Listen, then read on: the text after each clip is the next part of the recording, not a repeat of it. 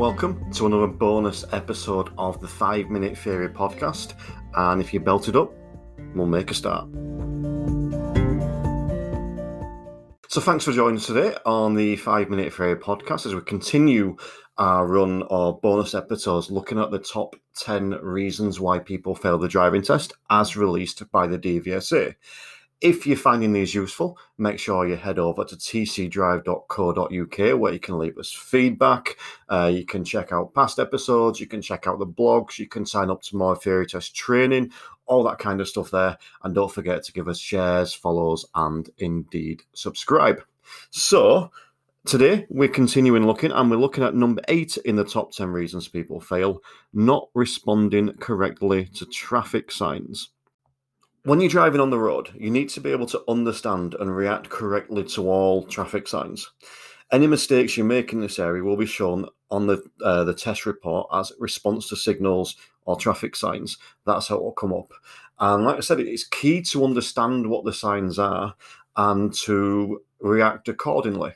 So this is where the theory test comes in that it's not just a case of passing your theory test, it's a case of understanding and learning so that you can apply that knowledge both to pass your driving test and afterwards so that you're actually abiding by the laws of the road and using it as guidance to help you drive better and safer. Now, there is a previous episode I've done on traffic signs that talks about the different shapes, sizes, colours of the signs, so what triangle signs are, what circle signs are.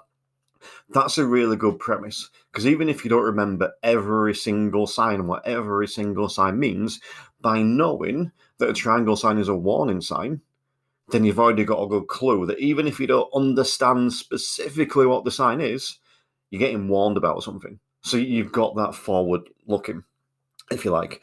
But the DVSA has given some key examples of mistakes people make on the test. So let's have a look at these examples that they've given of sort of the common faults on test. One is going to the wrong side of the keep left sign.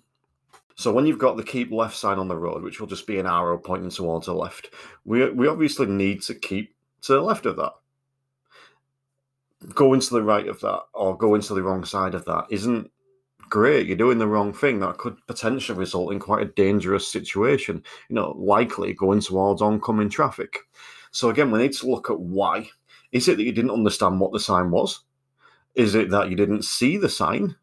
Is it that you didn't see the sign in time?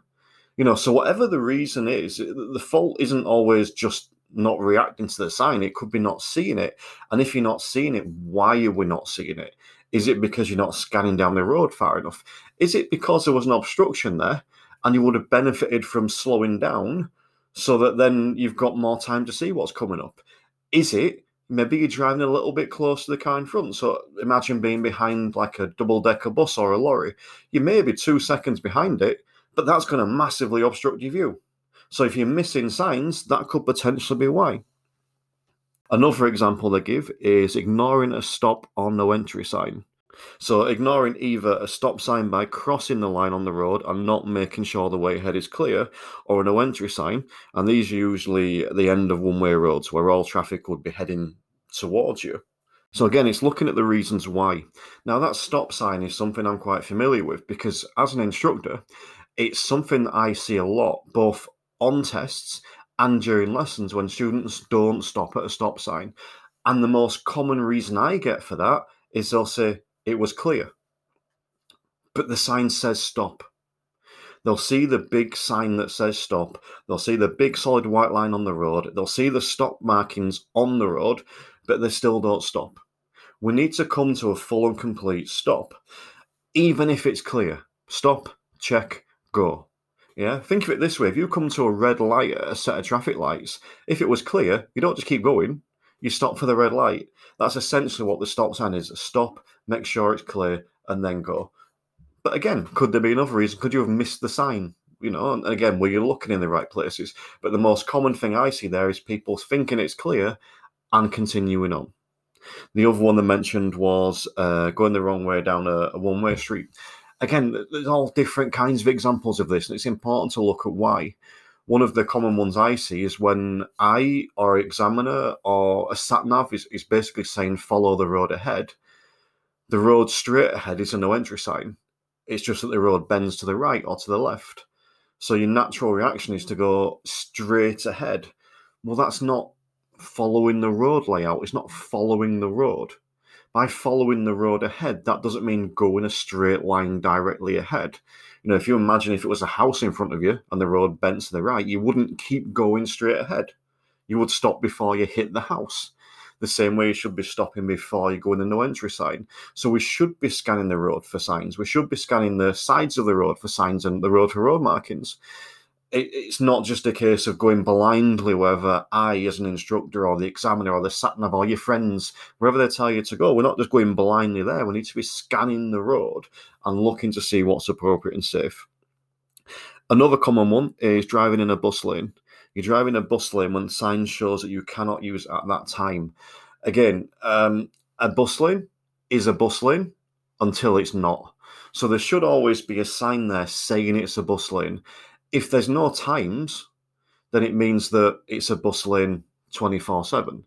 If there's times of operation, that means outside of those times, you can and should be using it, but shouldn't be using it during those times. So again, it's a case of looking as to why. Why have we gone in that bus lane? Have you not seen the times? Have you not realised it's a bus lane? Have you just been completely oblivious, paying attention to the examiner or paying attention to the old lady 5 miles down the road and just naturally drifted into that lane?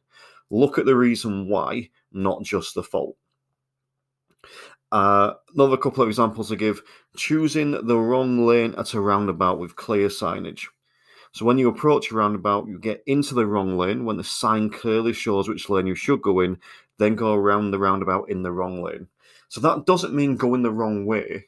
It means going in the wrong lane. So let's say you were in the lane to go ahead only, but you went right, and you go right in the lane that's ahead. Clearly, that's potentially dangerous. You know, there's ways to get around that. If you find yourself in that problem, check it safe, change lanes if you can, or go ahead instead of, forcing your way around. But again, could this come to forward planning? Could it come to assuming that, right, I'm going left, so I must be in the left lane, or I'm going ahead, so I must be in the left lane? Could it come to not looking for signs because you're more focused on, is there anything coming to the roundabout, rather than, am I in the correct lane? So whatever the situation, again, it's a case of looking for the reason behind the fault. And then the last example they give is acting late or not at all to speed limit changes. So you either act far too late or not at all when a clearly visible sign shows a change of speed limit. Again, not responding to speed limit changes, that's the fault. And much like the others, it's a case of looking as to why. Have you not seen the sign? Have you seen the sign, but potentially seen other cars aren't slowing down? So assume that you don't need to slow down. Are you falling into the trap of peer pressure in that situation? Are you on a long straight road when there's a change of speed halfway down it, and because you've been driving for 10 minutes down this long straight road, you're kind of daydreaming a little bit and not really paying attention? Whatever the fault is, so whatever the reason behind the fault, we need to look at that and address that and rectify that. So as with all of this series, we need to look at the faults we get, whether that's on a driving test, whether that's on a mock test, whether that's where you're practicing with your instructor or your parents or your friends. We need to look at those faults and look at the reason why we're making them. So thanks for joining me today on the 5 Minute Theory podcast. We hope you're finding these useful as always. If you want to learn more, head over to tcdrive.co.uk where you can check out more theory test training and follow us on social media. You can check out links for these all in the show notes. And remember, stay safe, drive safer.